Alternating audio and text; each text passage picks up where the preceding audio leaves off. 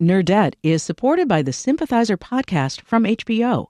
Join host Philip Nguyen in conversation with the cast, crew, and author Viet Thanh Nguyen as they discuss the making of this historic HBO original limited series.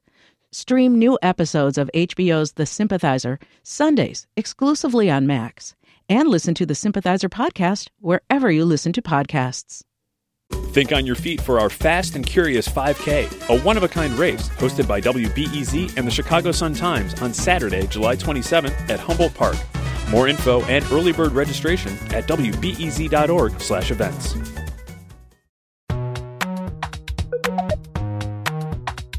From WBEZ Chicago, this is Nerdette. I'm Greta Johnson. We did it. We made it to another weekend. Coming up, cookbook author Claire Saffitz embraces chaos in the kitchen. Just serve it. Throw some whipped cream on top.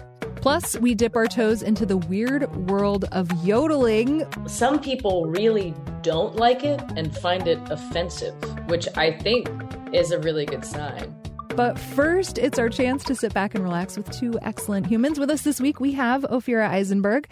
She's a comedian and writer who used to host the NPR show Ask Me Another, and now she hosts the podcast Parenting is a Joke. Ophira, welcome. Hello.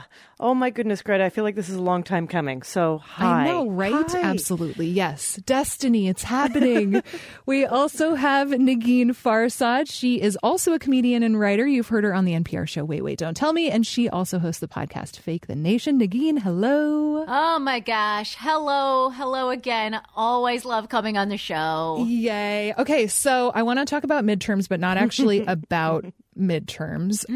But first, Negin, on your podcast this week, you mentioned that you like to bring first day of school energy to your election day outfit. I want to know, what'd you end up wearing? So I voted early. I voted on Sunday, and I wore a really cute, if I do say so myself, blue jumpsuit with a red belt. I was definitely slightly overdressed for the occasion, but I really got in there with some style. I like it. Ophira, do you have a voting outfit? Is that a thing you're into? Strangely, I will say that I put on makeup. As I was leaving to go to the poll, I was like, I'm putting on makeup. Why exactly am I doing that? And then, part of it, listen, I have my own little hangups, but in my neighborhood, I know people who volunteer to be pollsters. It is the hub of activity, and we're all going to stand beside each other and with our stickers and smile and do selfies. So I should throw on some lipstick. That's amazing. I mailed my vote in, and I don't think I even wore a bra on that walk to the mailbox, y'all. No, we are phoning it in over here. Democracy needs some underwire. You know what I mean? Just more support. I don't know. Yeah, it takes all types. Okay, Negin?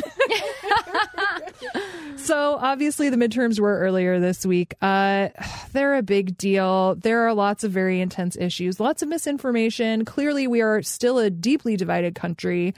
What I'm wondering about from each of you, especially 2 weeks out from Thanksgiving, is how you are planning on navigating politics at the dinner table. Ophira, is this a thing you've thought about? Okay, yes, but for me, it is such a stranger question only because my family is Canadian. So, of course, we celebrated Thanksgiving a month ago. Oh, of course. We stole from our Indigenous people a month earlier. Okay. Yeah, I'm pretty much a angrily go smoke a cigarette in the bathroom if I still smoked. But so it's a buy a pack of cigarettes kind of holiday. Right, exactly. First you got to find an excuse to leave Thanksgiving, then you got to go to find a deli, and then it's a long-term plan. But recently I did have a text exchange, I'll call this my Thanksgiving dinner, with a family member who was super weird to me during a Zoom, because we Zoomed to connect. And I called them on it. They were like, well, I just don't believe in this. And if you believe in this, I don't know, you need to be able to accept where I'm coming from. And I said, yeah, same back at ya. Right. There's got to be room for both of us. And then I saw 3 dots for a solid 45 minutes. Wow. And then they finally wrote, I guess there is room for both of us. So I was like, that is the goal. Yeah. That is the goal. And I think I would love to say that, someone stands up during the What I'm Grateful speech part of the evening and delivers this kind of change hearts and minds, and everyone comes together. Unbelievably inspiring. Aaron speech. Sorkin wrote that, I think. Yeah, right, exactly. Well, someone holding a turkey. It happens while they're walking and talking. Yeah. But I just don't think that's how it happens. I wish there was more of, well, there's room for both of our opinion. That's the goal. Well, I also like the hearts and minds element of just like bringing a very good baked good. So then at the very least, they're like, well, that Greta, at least she makes a real good pumpkin pie or whatever, you know? Yeah. That is true. Going right back to the old, like, do it through the stomach. Absolutely. Exactly. So this week, there was this amazing story from the New York Times. It might be one of my favorite stories that I've read in quite some time. It's about this thing that happened in Texas. So more than 315 high school students found out they have to retake the SATs because their tests fell out of a UPS truck and were deemed compromised. I just loved this so much. I mean, UPS issued a statement. They have apologized to the school. They extended their apologies to the students. I just think this is amazing. Nagin, did you love this story as much as I did? I mean, it sounds terrible. It's like a nightmare. First of all, the SATs were so wrought for me. Oh, like the worst. I hated a standardized test growing up. So the idea that I would have to take it again because of a UPS error, I would lose my mind. Also, here's my solution. Give everyone a 1600. Right? Yeah. Or maybe even like a 1400 or like, you know, like a B plus. That's great. Let's do a 1400. Now, here's another Canadianism. Canadian. Yeah, it didn't have to take SATs. God bless it. I've heard everyone's nightmare stories. I mean, everyone I meet, no one was like, that was one of the best days of my life. Just waltzed in and I did great. Yeah. It is a trauma. It's trauma for most people. It is trauma, yeah. And second, to whatever student knows that they were going to get like a 300 and had a few $100 to give to a UPS driver, well done. Oh, you think well that's done. what happened, huh? That would be amazing if there was foul play and not just incompetence. It's amazing. I love that. By the way, isn't the SAT kind of running out of favor?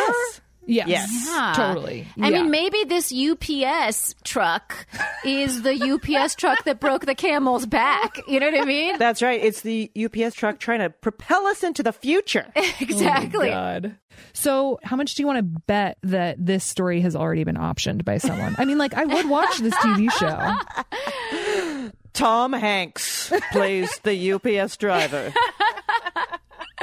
I feel like it's somehow a really great premise for like a YA rom-com. Oh. You know? Wait a second. So two teenagers are somehow brought together by a UPS truck that dumped their SAT scores. They're like in the fields in Kansas looking for this box of SAT, and they fall in love and they have their first kiss or whatever. I love this. And it's called 1600. And get out of here. Are there any Hollywood execs listening to this show right now? Probably not, but you never know. So we just talked about two pretty stressful situations. On the much lighter side of things, a tweet went viral earlier this week about how if you call this one phone number, you can get a pep talk from a kindergartner. This is like an automated service. No one is forcing 5-year-olds to phone bank. NPR first reported on the service in March, and it is indeed adorable. Hi, welcome to Pep Talk, a public art project by Westside School. If you're feeling mad, frustrated, or nervous, press 1. Go get your wallet and spend it on ice cream and shoes. If you need a pep talk from kindergartners, press 3. You can do it! I mean, oh my God, is that not the best thing that you've heard in ages? I literally listened to it and cried. It was just so sweet. It's like Ted Lasso in a voicemail setting. What a brilliant idea. Was this the teacher? Like, who did this? Like, why'd they do this? Who did this? Who did this? What asshole made my Grinch heart grow 3 sizes today? But, listening to them, minus the sort of course, like get ice cream, which, trust me, I like an ice cream in a low moment. Yeah. but when you listen to them, it's not only the same things that, I actually say to my child. We really do say very simple things when it comes to self-esteem and dealing with anger. And then to hear it played back, I'm like, oh my goodness, this is also the same things that adults read about in self-help books or invest time with professionals telling them, okay, you're angry, just take a beat. There's a little kid that says, like, just count to 3. When you're feeling mad, you should take 3 deep breaths and think of things that make you happy. The thing that makes me happy is when, and I think of happy things will happen in the future, like going to a friend's house or a cousin's house. Bye. It's Yes. the cutest. Yes, that's exactly it. I like the one that's like, go get your wallet. Right? That was the first one. Go get your wallet. Get some ice cream and shoes. But also, like, we're both parents, me and Ophira, Yes. and I look at my kids sometimes, and I just am like, please don't develop the set of anxieties that I now currently live with, and how bad, because she doesn't have them right now. Yeah. Like, And how old is she? she's 3. Okay, I was thinking she's a little younger than these kids are still. Yeah. She's not prepared to give advice quite She has no yet. aphorisms. Right. I don't know. I've never even heard her say the word wallet before, but It's coming. But I love the idea that we, I think as parents, you sort of like learn from your kid the being in the moment part of life every day, because I see her just enjoying the moment, and I'm like, oh, I got to remember to do that. That's what I need to do.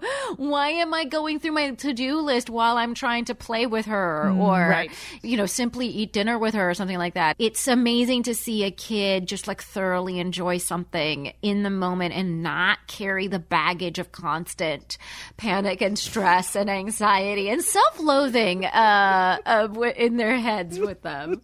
My son just turned 7, but he has a lot of confidence in himself that just seems to be how it is. It's, I feel like it's the world that will chip away at that. But you start with a good, healthy amount, and he looks in the mirror and he smiles at himself and does different poses. And I even heard him say, like, you look great to himself. And I was like, I have never done that. I look at myself and I'm like, what happened? And I don't even think, well, as a woman, that's a whole other set of issues. But yeah, it's a good reminder, kind of the simplicity of it all. Well, and I think too, like the wonder of it, like just to have that genuine enthusiasm for stuff as if you're encountering it for the first time. And sometimes I think we should just go with the idea about, what would solve this? Yeah. An ice cream. And that's the end. That is the end. Yeah. And then you eat the ice cream and you're like, it is we're solved. Good. It's fine.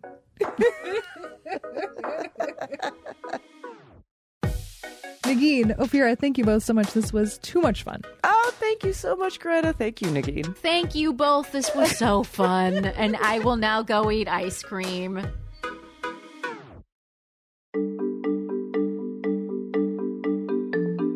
I am very excited to introduce you to our next guest because she is one of my favorite cookbook authors ever. Her name is Claire Saffitz, and her first book is called Dessert Person. It is no understatement that those recipes helped me get through the pandemic.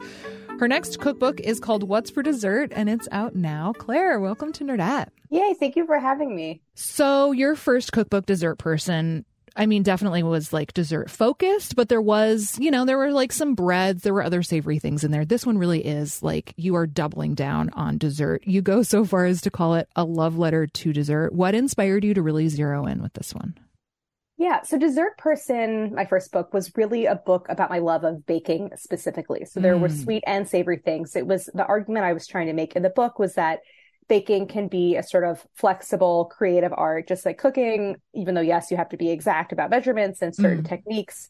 But it was really all about baking. But I realized that there were so many other areas that I had not explored and so many stones that I had left unturned. And so I really wanted to push myself to become like a more well-rounded dessert person in a sense by investigating things like puddings and semifreddos and panna cottas and that kind of thing. So I felt like I really stretched my legs in a different way with this book. But yes, it is all dessert. I have to say, I'm thrilled by all the pudding content. I feel like I'm going to be a really great old lady in a lot of ways. And puddings, like, they kind of get a rap for being sort of like an old person thing, but like they can be so delicious. Absolutely. And one of my favorite things in the world is just plain vanilla pastry cream. And like that is pudding. That is what that is. Well, and it seems too, like in general with this book, there is like a pretty heavy nostalgia factor. Absolutely. That was a really fun thing to play around with. I felt like Dessert Person was sort of mixed as kind of modern and classic, but I was really excited to kind of delve into a little bit more like history with What's for Dessert. And I did a lot of inspiration seeking in mid-century cookbooks, specifically community cookbooks, which are such fun and interesting time capsules and kind of like historical texts in a sense of regional cooking and home cooking specifically. I was really, really interested in seeking inspiration, less in like pastry chef focused kinds of recipes and more in really like home baking traditions. Oh, that's really cool. So did you have dessert like regularly as a kid growing up? We did. It was just sort of assumed that was part of the meal, but it's not like we sat down for a formal like dessert course at all. We had cheeses and then right after dinner, right. We went on to the cheese course and then we had our fruit dessert course. We took a stroll through the garden. Right. It was quite opposite of that, but we would have family dinner every night and then we'd clean up from dinner, clear the table. My sisters and I had like our little chores afterwards. And then it was sort of like for the rest of the evening, everyone just helped themselves to whatever dessert they wanted. And usually it would be ice cream. We always sort of had like a half gallon of ice cream in the freezer. And my mom is and was a great baker. And often we had like a homemade thing as well. So we were very lucky in that sense. It's really lovely. That's such a nice way of putting it. Sometimes I feel like I'm like a sugar fiend monster after dinner. And I'm like, what's the next thing? I need it immediately. But there is the other side of that coin, I think, is that there's just like such literal sweetness, but also I think figuratively too, it's just really nice to like have a moment after the meal. And even if it's like a little bite of something, just to give yourself something sweet. Yeah, just even a nibble, like a piece of chocolate. It does not have to be a kind of like plated dish or a slice of something or anything composed. It often is, when I'm like home, it's just my husband and I, or even if I'm home alone, it's a piece of chocolate or like a scoop full of nut butter and Nutella or that kind of thing. I just want something sweet. I feel like it's punctuation of the meal. And I often feel like the meal is not over until I have had something sweet as a kind of final point on it. Exactly. So you have a whole section in this book, which I loved, called How to Bake with Less Anxiety, which I think is really lovely for a number of reasons, partly just because, and you kind of talked to this earlier, like the idea of baking often is so precision heavy. And I think people, especially when they want to make something pretty, like it's really easy to get kind of worked up around all of it. But it seems like with this one, especially, your approach really is like, let's have a good time of it. The approach is let's have a good time, but it also was a lot about managing expectations because I think the ubiquity of food media has made and social media has stretched expectations a little bit. And like, I'm a part of that too. Like I have a YouTube channel where I produce desserts and they like, usually look pretty good in the end. And of course there's editing. Yeah. Having people understand that like there will be a fundamental part of the process of becoming a better baker is things not turning out how you want them to. So the section on baking with less anxiety is partly about managing expectations because I don't know, the older I get, the more I think like everything in life is just about expectations and perspective. Yeah. And then I also try to give tips for people to just kind of get more comfortable in the kitchen and to not approach every baking project with stress or anxiety. Because I remember those feelings in the kitchen when I was learning. And, I, of course, I'm a recovering perfectionist. So I wanted everything to be like it looked in the book or online. So I do give tips for kind of assuaging those feelings. Well, I think too, it's funny. I remember distinctly, I took like a biscuit and scone class probably like 10 years ago in Asheville, North Carolina. And they said something like, if it doesn't work out, turn out quite the way you want it, like just call it rustic. And that really stuck with me because that's like, even if it's not photogenic, if it's still delicious, like that's a win. Absolutely. Taste is foremost. And I love the kind of like, that feels like a very kind of Julia Child Yes. Yeah, exactly. Like perspective. It's like never apologize. Yeah, you're welcome. Right. I try to reiterate this to people. It's like people are just so excited to be cooked for and baked for. And like, I think, so many people, especially bakers, are their own worst critics. And it's like, you just serve it. Like throw some whipped cream on top. Yeah. I mean, that's funny. I don't really follow my advice. I am someone who, when I serve something, I point out every flaw. So I should follow my own advice. But well, it's true. Okay. We all have room to grow. That's fine. Right. So can you talk through a little bit like what your criteria are for a recipe and then how you end up building it? I'm really curious too to hear about the testing process. The sort of like genesis of the idea can be an ingredient or something I see in a photo or, read about it in a cookbook. It can come from a trip to the farmer's market. There's a lot of places, where I get an idea that kind of sparks an inspiration. In the book, there's a Concord grape semifreddo. Semifreddo is like kind of no churn. It's really like a frozen mousse, but it's kind of like a no churn kind of ice cream. Yeah. I remember getting that idea because I was thinking of like, what do I want to do? I love the flavor of Concord grapes. And it kind of took shape in my head as, okay, I could do a semifreddo with it because I knew I wanted to sort of make a grape curd.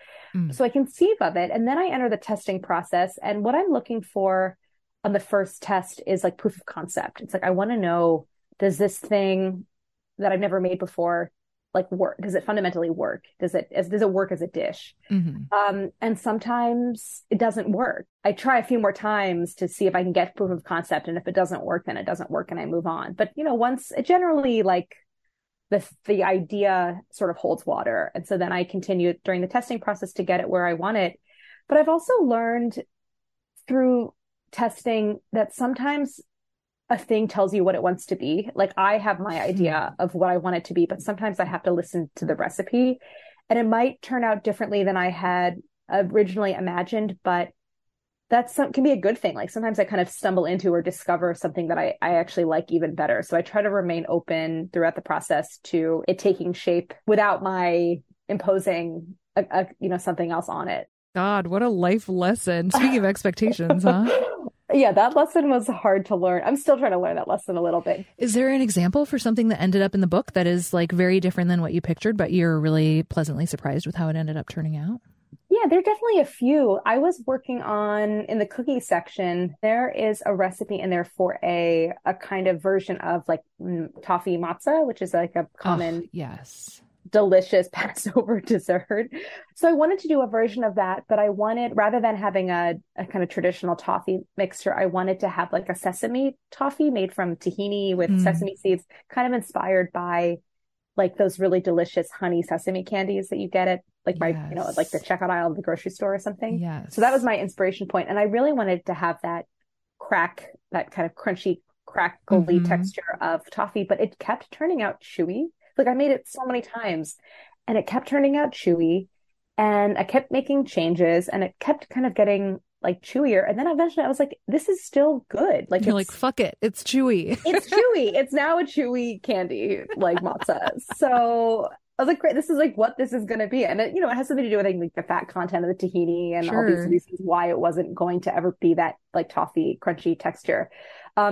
But it's delicious. And when people tried it, they asked for the recipe. So I was like, see, this thing is still good. It's just not what I originally had imagined. And on average, how many times are you trying? I guess it probably depends on the recipe, but like, are you really trying stuff 8 times before you're like getting stuff down on paper as like a final-ish version? Sometimes that does happen. I mean, I actually feel like so many of the recipes in What's for Dessert are kind of new to me, like not new, but new to me, sort of new to my repertoire. I did end up, I think, testing them more times than I did the recipes in Dessert Person, which were more things like in my wheelhouse. That you made at work for years, maybe? Yeah, exactly. Or I had just like made for fun, and had been sitting on the recipe for a while or that kind of thing. So maybe, I mean, it's hard to assign like an average to all of them, but I would say maybe 5. That kind of thing. It's sort of a hard quality to describe, but there's a kind of like symmetry or wholeness to a recipe that I strive for, and kind of like formal elegance that just is like not that easy to achieve. And I don't feel like I achieve it every time, but having a certain amount of time to think about it, is really important to kind of getting to that like qualitative place where I think a recipe is done. It's such a fascinating creative process. You know, like it's so similar to so many other things, but it's also so multifaceted at the same time. I think it really fundamentally is a creative process. And that's what's so cool, is that I feel like it's a rare discipline where it's a creative process, but then in the end, it's like you've made like something consumable, and that there's something really beautiful about that. And it's like literally feeding people. So I love it. It's definitely what I was meant to do. It's funny because I feel lucky that you get to do it too. Oh, thank you. That's the best thing I could ever hear. Thank you. So before I let you go, what are you having for dessert tonight? Oh my gosh. You know what I've just rediscovered, I should say. My husband, for reasons, I don't know, we're both like big milk drinkers, like love milk, and he loves chocolate milk. Actually, both of us love chocolate milk. And so he bought Hershey's syrup. And I was like, why did you, like, we just, like, I don't know, I guess there's some kind of like latent food snobbery a little bit, maybe with like, because like I've made like hot fudge before, and it's like, why do we need Hershey's syrup? Like, syrup, I haven't had this since I was a kid, but I really had to like metaphorically eat my words, because we had some vanilla ice cream, and I had like a sundae last night of vanilla ice cream, Hershey's syrup, and a couple sprinkles, and it was like the most delicious thing I've ever eaten. It was so good. I could not get over it. So I had to like really be like, I had to stop eating this. And I'm so excited to eat it again for dessert tonight. I love it. Well, Claire, thank you so much. This was too much fun. I loved it. Oh, what a pleasure. Thank you so much. After the break, we are going to a yodel party. Yep, it's a party for yodeling. Nerdette is supported by the Sympathizer podcast from HBO. Join host Philip Nguyen in conversation with the cast, crew, and author Viet Thanh Nguyen as they discuss the making of this historic HBO original limited series. Stream new episodes of HBO's The Sympathizer Sundays exclusively on Max. And listen to the Sympathizer podcast wherever you listen to podcasts. Think on your feet for our Fast and Curious 5K, a one-of-a-kind race hosted by WBEZ and the Chicago Sun-Times on Saturday, July 27th at Humboldt Park. More info and early bird registration at wbez.org/events. Go to sleep, my darling baby. Oh, baby. When I first listened to the A's debut album, Fruit, I was surprised and delighted to come across a sort of singing that I have to say I do not think about a lot in the year 2022.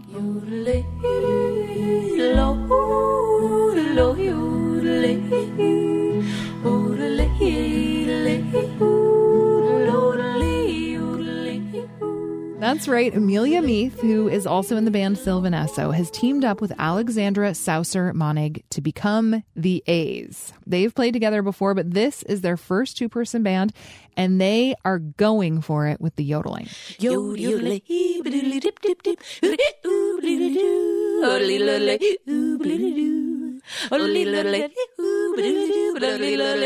They're on tour now with singer Marcus Mumford from the band Mumford & Sons, and the reaction from the crowd is not always enthusiastic. One of the things I like the most about being in a yodeling band is that some people really don't like it and find it offensive. And I've been in a lot of bands, and the A's is the first band where people are like, I don't like this, and I am offended by it, which I think is a really good sign. Alex has found if the band takes itself less seriously, the audience is more likely to go along for the weird yodely ride. We've realized over the tour, like, people really need us to contextualize our band and what we're doing. And like the method it feels that has worked the best for doing that is like calling ourselves a stunt yodeling band and like making jokes throughout the set to make people feel more comfortable with what's happening, I think. Fruit is the A's first album, and it's filled with melodic covers of Western tunes from the early half of the 20th century. One of the songs on the album is called Why I'm Grieving, and it's a cover of a yodeling duo called the Dezurek Sisters, who also happen to be one of Alex and Amelia's inspirations for the quirky vocalizations. You ask me why I'm grieving, I tell you why I'm grieving for the guy that done me wrong. Gather round and listen, and let this be a lesson. You should never leave your cat too long. I've never laughed so much while making a record as I did with Fruit, because it's all this expansive, like, joke in the midst of songs about grieving and death that I just love so much. Experts agree yodeling started in Switzerland as a way for mountain villagers to send messages to each other. But that's just alpine yodeling. Well, yodeling exists all around the world. And so I think it looks differently depending on where you are. But yeah, I mean, it's like in Central Africa, Georgian music, Scandinavian, Austrian.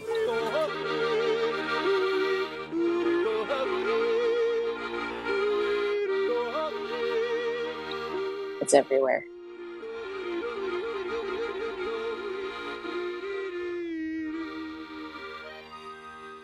Yodeling is varied and intricate, which makes sense since it's almost its own language. Yeah, we really enjoy the challenge of like transcribing a yodel phonetically onto paper and then trying to memorize the sounds and make the sounds too, because some of the sounds like on this record are like, you know, it's not like the typical vowel sounds of a yodel, but also like, you know, like tongue rolls and hiccups and like, you know, just like really strange consonant sounds. So it's just really entertaining and delightful to do. It's like learning another language. Way up yonder above the sky, a bluebird nest and a green bird's eye. Buckeye Jim, you can't go even spin. You can't go, Buckeye Jim. Amelia and Alex from the self-proclaimed stunt yodeling band The A's. Their album Fruit is out now.